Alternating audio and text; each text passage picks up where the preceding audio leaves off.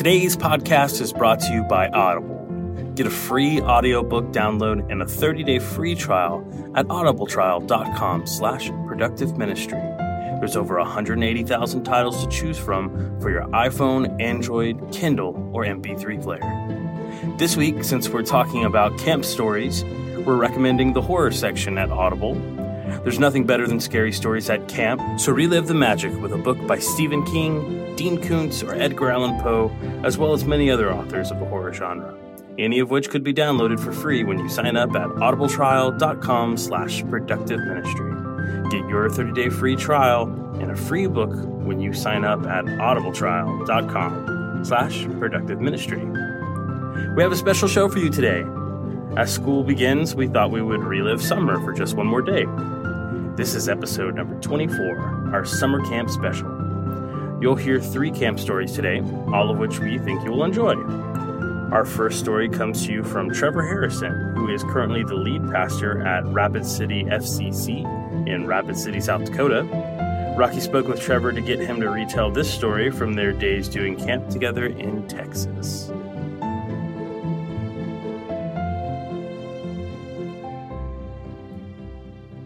So, so you've been a youth minister for like 20 years. Getting up there, yeah. And you've done a lot of camp. A lot of camps. So, we want to tell some camp stories, and I hear that you have one. We experienced a pretty good camp story together. That's true.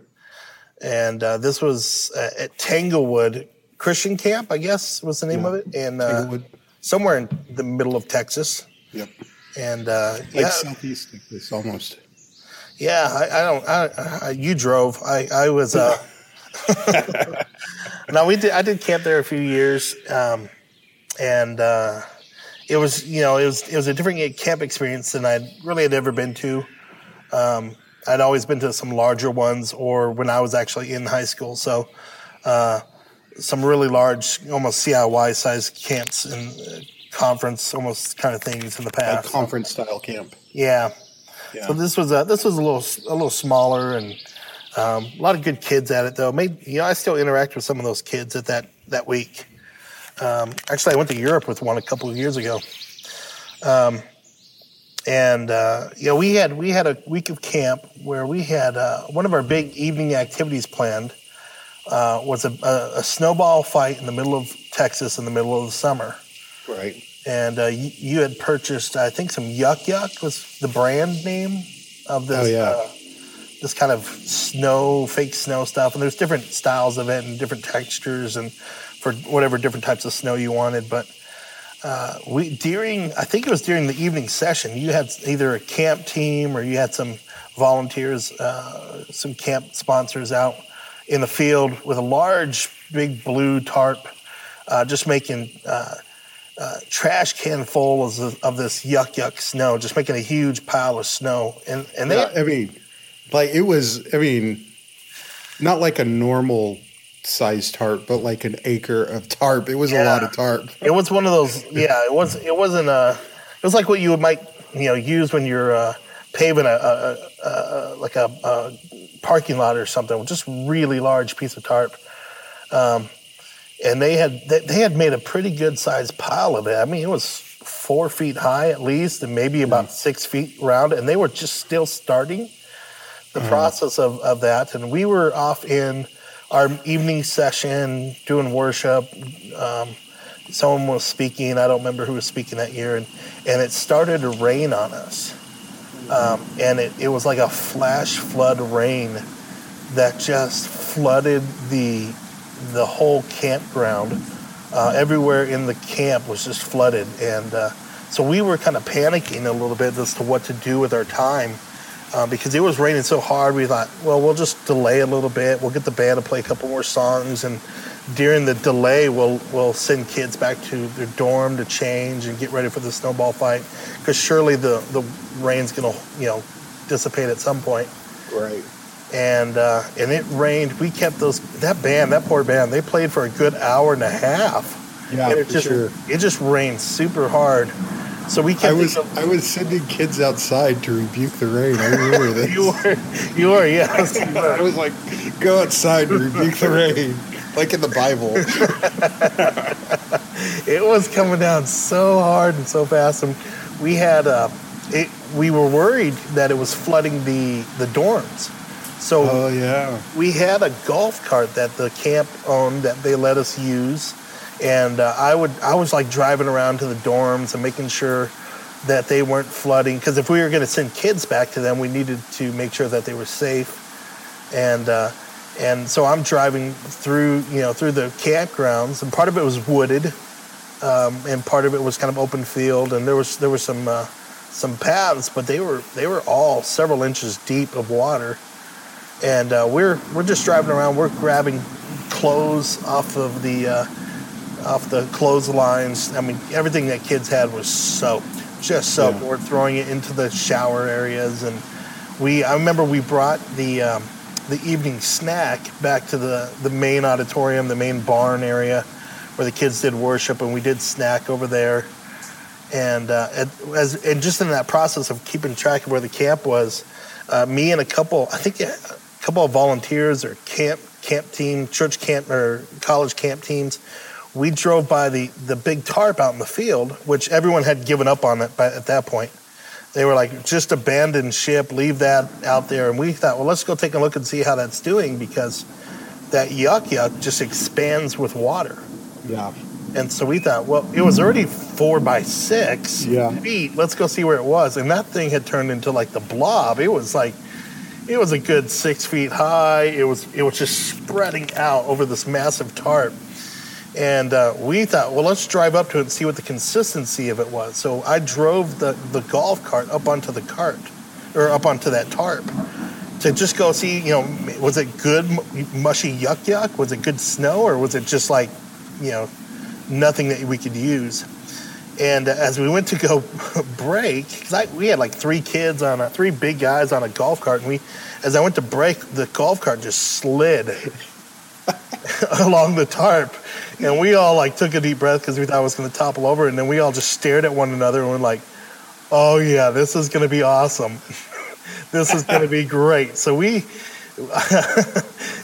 along with just the wetness of the tarp, that yuck had made it super slick and made it just like a giant slip and slide that we were driving the golf cart on, and I'm like doing like figure eights, and I'm like, I'm just kind of fishtailing this golf cart everywhere, and these full-grown adult college student kids are hanging on the back of the golf cart, riding it like it was a speedboat, just water skiing along this tarp and this yuck and this water, and we did that for I don't know what you thought we were doing. The band's just playing, I Could Sing of His Love Forever for the 129th time.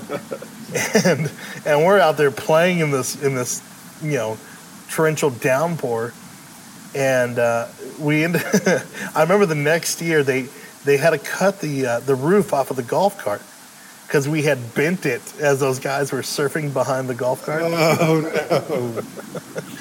no! So we finally headed back towards where you were at with all the kids, and we had said, hey, there's the whole camp's flooded, but the dorms were secure, and we found a small lull in the rain, and I think it was like 8:30, 9 o'clock, and you just decided as the dean that week, you decided let's just send everyone to bed, and so we had kids just hightail it through the rain back to their dorms, and they went straight to bed. And we as all the adults, we were like, okay, we're going to need to rethink our schedule here. So we went back to like the dining hall area, and pretty much just about the time we sat down to have kind of an evening debrief, the rain lets up.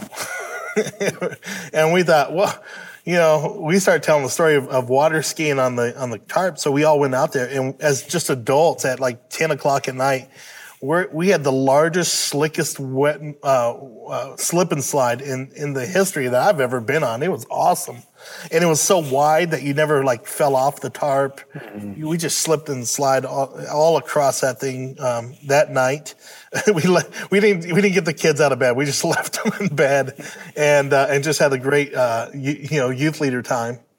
And that yuck and that tarp lasted for another day and a half. It was so kids, it turned into one of our best activities the next day for kids as they were all slipping and sliding on that thing. And, but somewhere in that night, I think it was that night, we had, because we had some extra time, we were in the dining room area and telling kind of ghost stories and telling some, supernatural kind of stories. You have some of the greatest stories I know, and I laugh at them every time I hear them.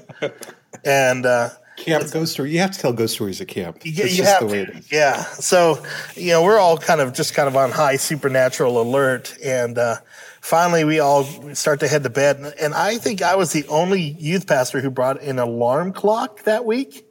So I was the official timekeeper of the camp.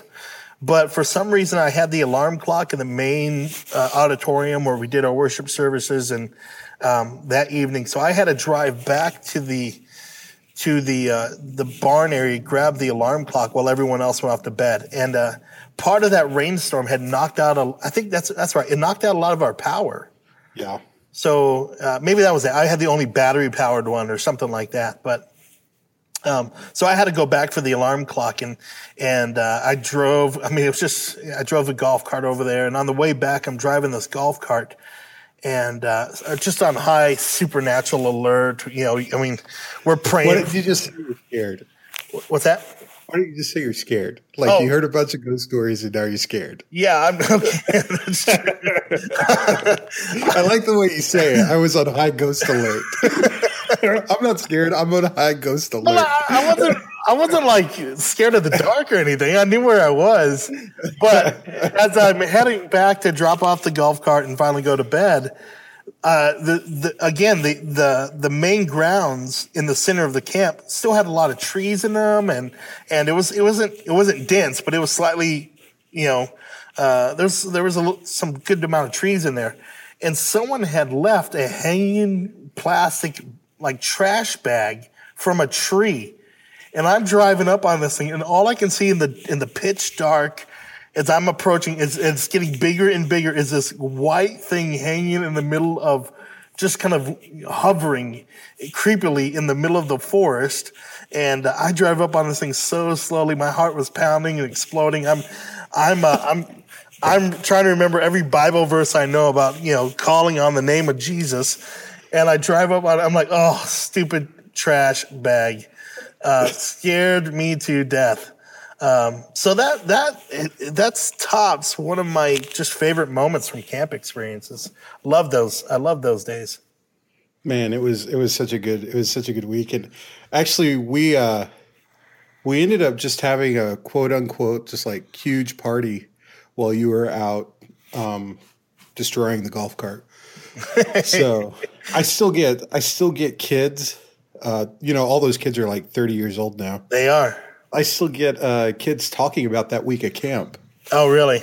Yeah. And they're just like, oh, it was the best week ever. And as dean, like everything went wrong. Just everything went wrong.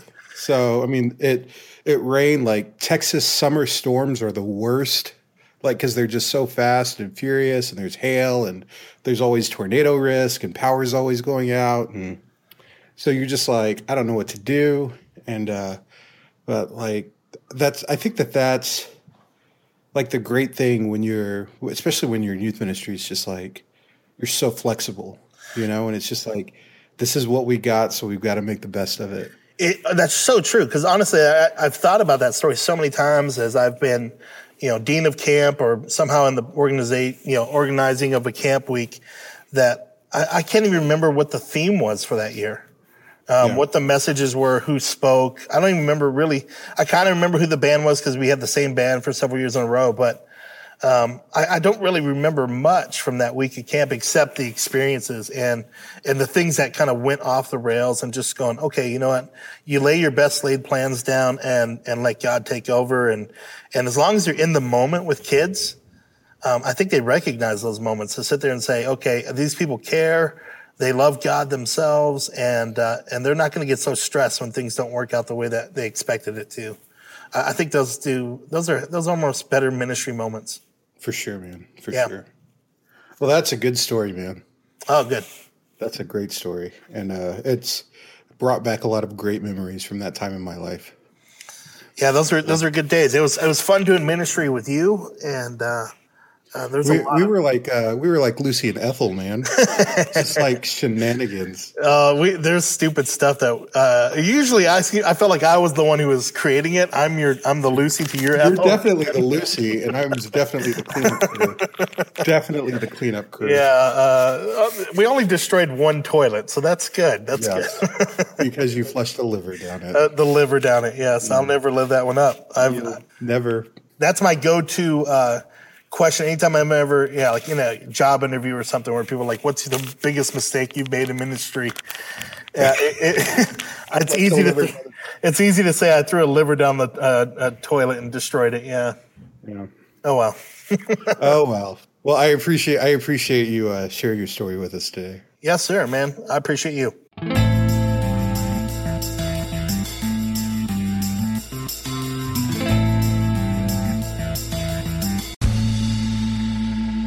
Our next piece is from myself.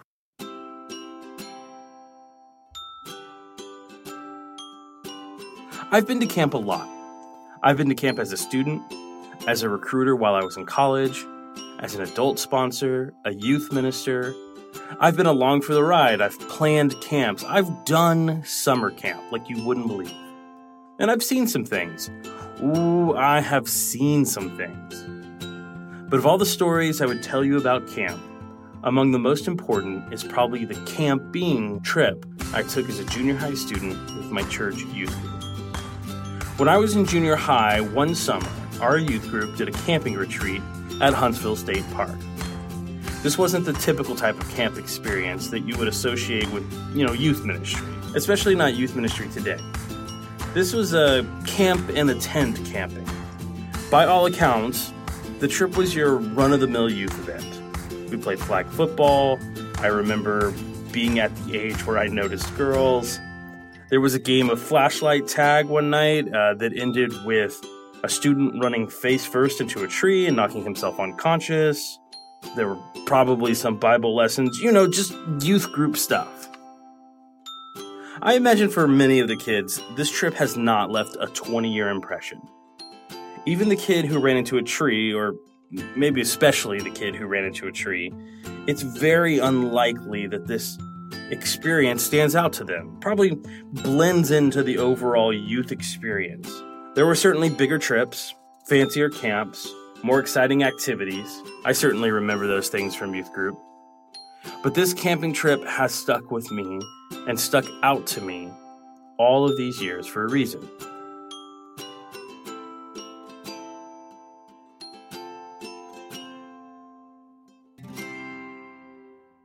Like most junior high kids, I was trying to find my way. It's a hard time, junior high. You start out as an elementary school student, you end as a high school student. It's 3 years of nonstop transition. And for whatever reason, junior high also involved being bullied. It was kind of a tough time. Being in junior high also meant I was new to the youth group. Although my 5th grade class was pretty big, so we all kind of moved up together. But that still meant that all of a sudden, in the youth room, there were a whole lot of kids who were a whole lot older than me that I didn't know at all. They seemed cooler than me. They seemed more mature than me. They went to different schools than I did. And the thing about being in junior high and being put in that new situation is that navigating all of those new relationships can be a little perilous. Making yourself the youth group pariah is not a good way to enhance your youth ministry experience. So, on that camping trip, among all of the flag football, the trying not to be embarrassed around girls, the avoiding of running headlong into nature. I was also trying to fit in. It wasn't a conscious strategy. I didn't start at the beginning of this camp thinking, okay, this trip I'm going to win friends and influence people. It was the natural extension of being a new kid among new kids. The degree to which I was successful at this, and the reason for which this trip stands out in my memory, can be summed up in the words my friend Josh said to me. It was either lunch or dinner. I remember us sitting at a table in response to some kind of joke or weird thing I was doing. He turns to me and says, "Are you like this all the time? Because I'd hang out with you at school. I'd sit with you at lunch and stuff. I don't care what anyone would say." Josh was a year older than me. He was an entire order of magnitude cooler than I was. And he apparently wanted to be my friend. It was this sweet moment. And I remember wishing so hard that Josh did go to my school. And even though he didn't, we found a way to be friends, obviously. And this moment solidified my commitment to youth group. This was a place where I had friends who liked me so much so that they would tell me. A place where we would not only just do fun things, but someone could look at me and say, "I want to be friends with you, no matter what anyone would say."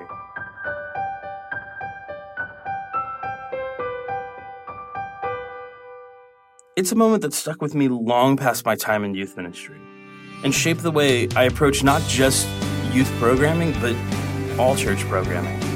The lesson I learned on this trip is a lesson that is true in all ministry contexts. Relationships are what bind us together. I've never forgotten the words my friend said to me on that trip. First, because they made me feel loved and like I belong, but also because they highlighted a truth about the world that's been relevant to every ministry and vocation I've ever had. Relationships bind us together.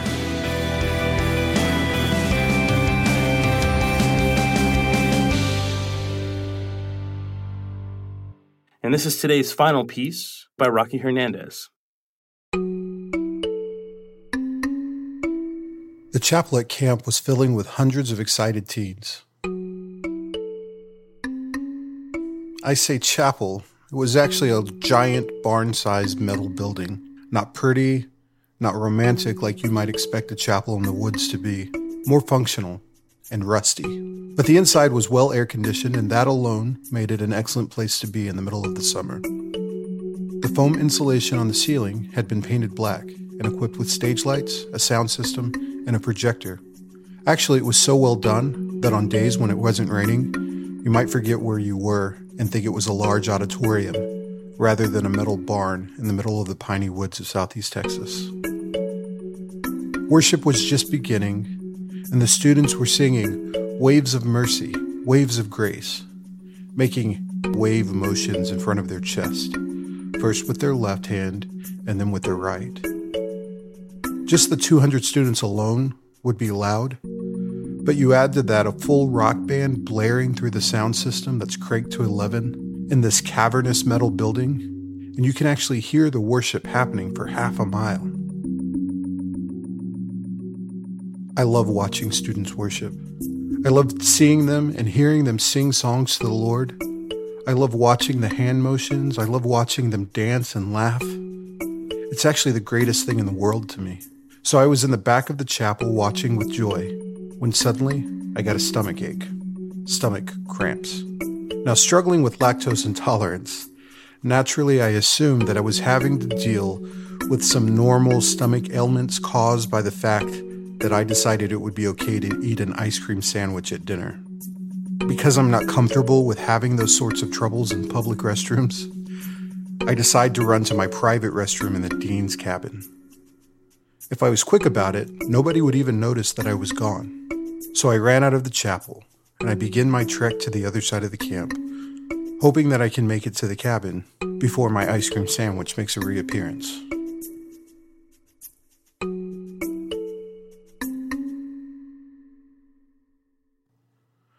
As I'm getting to the end of the trail, I see 3 adults standing in the distance. They're just standing there. I have no idea what's going on.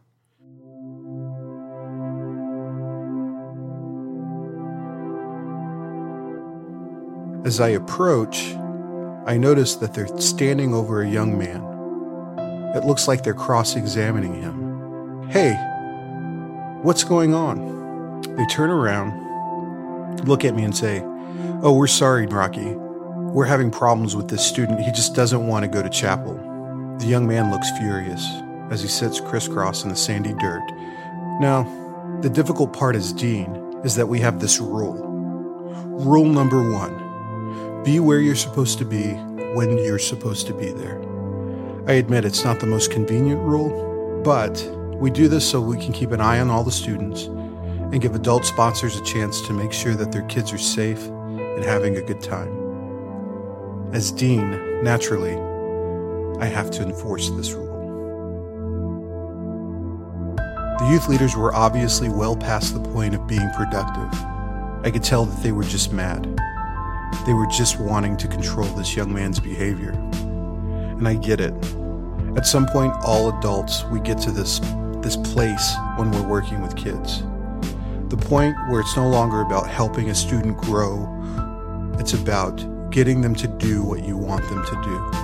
I've learned that whenever you get to this point, you should always tag out. And if you're able, ask someone else to step in. At very least, you should walk away and regroup.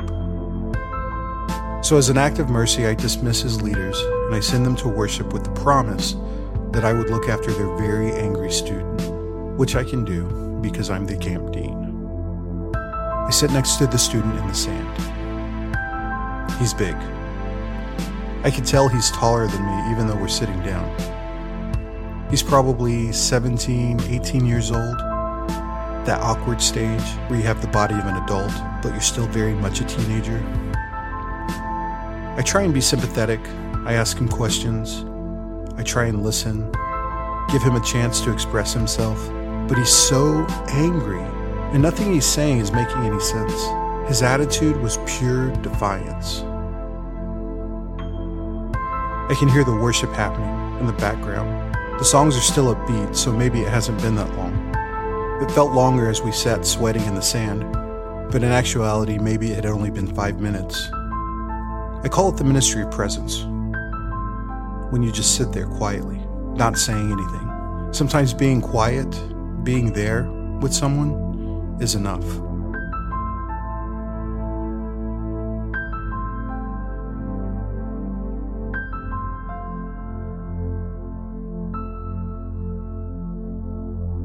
So in my head, I start praying, Lord, how do I help him? He's so hurt. It's obvious he's so angry. And something seems strange here. Father, this feels different than just teenage angst. What should I do? It's quiet now. The music from the chapel has become slow. That means that they're getting ready to hear the message tonight. I should be in the evening session and not out here sitting in the dirt. My thoughts are shooting back and forth between the student and what's happening in the chapel. Just be quiet, Rocky. Just be present. Quiet your mind. It's silent. And I get the sense that the Lord wants me to pray with him, not just pray for him as I had been doing. I have to be honest, I'm not comfortable with this idea. Obviously, this kid wants to be left alone. So I just try and shrug it off and continue praying for him.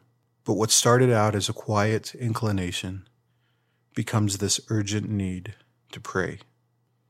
So I say to him, hey man, I know this sounds weird, but I really feel like God wants me to pray with you. I mean, not just for you.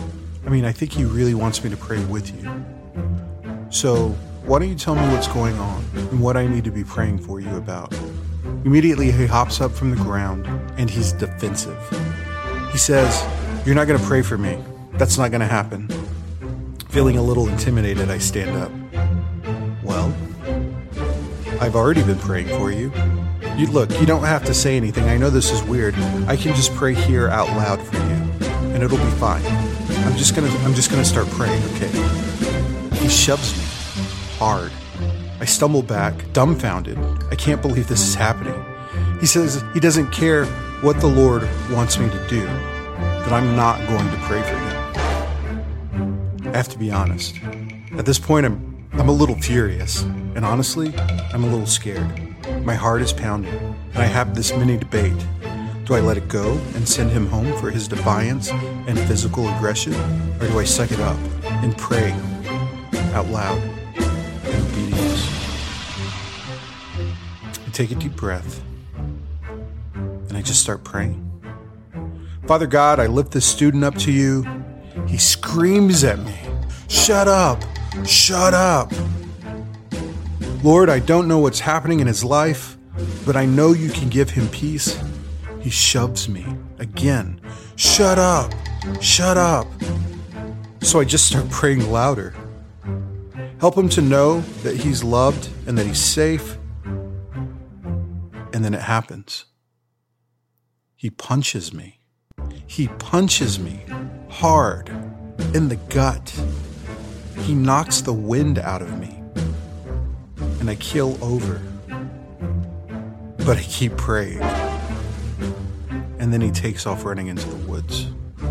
This is terrible. Why didn't he just stay on a trail?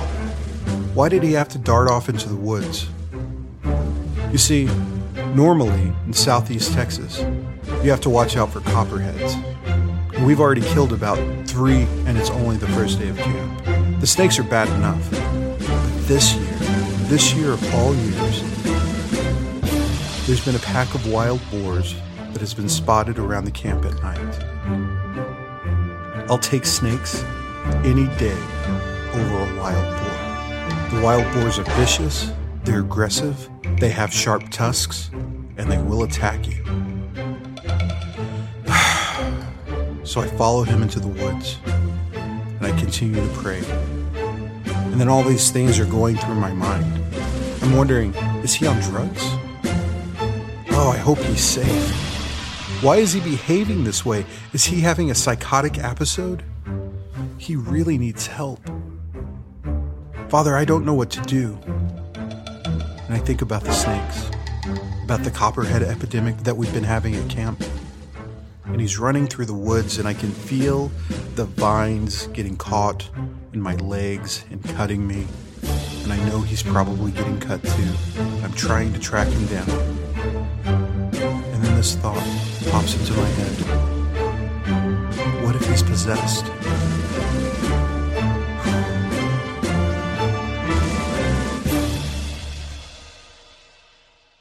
I'm going to have to restrain him. Regardless of what's going on, I'm going to have to restrain him. But how can I restrain him and get him to the nurse's cabin? All the adults are in the chapel. I can't stop following him. I may never be able to find him if I lose him in the woods. He's running. Am I running? I don't think that I'm running. How am I able to keep up with him? And then I notice the silence. I can no longer hear music coming from the chapel. And that means one of two things. Either chapel is over, or we've gone so far into the woods that we can't hear it anymore. By some miracle, he circles back into the campground. There's still 1,000 things going through my mind. What if he's hurt? How can I help him? How am I keeping up with him? It's getting dark. What about wild pigs? What if he gets attacked by wild pigs? Father, please help me know what to do. I don't know what to do. I don't know how to help him. And he's back in the main area of the camp where all the gazebos are. I'm catching up to him. I'm praying more diligently. I don't know what else to do, honestly, except to pray. He's in a gazebo, and he's about to run out of the back into the woods. I can't let him do this because it's dark, and it's dangerous, and he's not sane right now. If I let him go, he's going to get seriously injured. I can't lose him. And as he's about to jump over the bench and head back into the woods, I lunge toward him. I tackle him on the ground. He's punching me in the ribs. I keep praying out loud, Father, free him from his anger. Help him to have peace. Help us to know how to help him. And as I continue to pray, he keeps hitting me. So I just keep praying louder. And then suddenly he lets out this huge groan and begins sobbing. He's sobbing. So I pick him up off the ground and I set him on the bench next to me. I can hear the music again. It's quiet. The students are singing, in the secret, in the quiet place, in the stillness you are there. I put my arm around him. I have nothing to say, so I just sit with him. He buries his head into my shoulder. We sit there, crying together.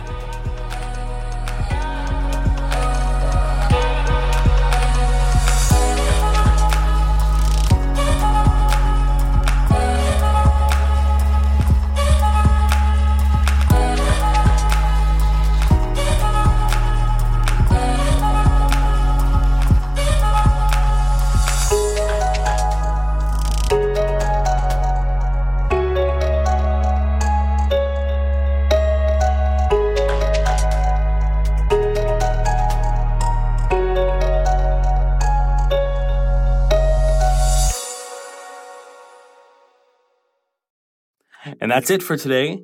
Today's episode was produced by Tim Jenkins. That's me. Special thanks to a lot of people that made today's episode happen. First, thank you, Trevor Harrison, for sharing your story. Also, this show wouldn't have happened without the community of people who share music and sounds for use in programs like this. Thank you to Ben Sound. You can find his great music at bensound.com. Thank you to the YouTube channel Free to Use Sounds, who record the world for people to use in productions. Thank you to matterstar.com, MATTESAR.com, who also makes great music for use of productions royalty-free. We want to thank audible.com for sponsoring the show. Get a 30-day free trial and a free audiobook when you sign up at audibletrial.com/productive ministry. The Productive Ministry podcast can be found on iTunes, Google Play, Stitcher, and wherever podcasts are served. You can also find us on the web at productiveministry.org, which is also home of our extended show notes. Wherever you listen to podcasts, we ask that you please rate and subscribe. This really does help us. We've had a number of 5-star ratings over on iTunes. That's been great, so keep them coming. We hope that you'll share this episode, and we'd love to talk to you about it.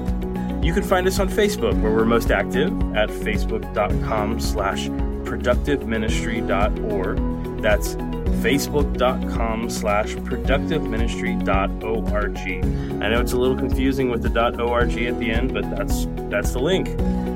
Follow us on Twitter at ProdMinistry. That's PROD Ministry. You can tweet about the show using the hashtag #ProductiveMinistry, and we'll thank you on next week's show. This has been a production of Rumble Media, LLC. And as we say every time, we hope you have a productive week.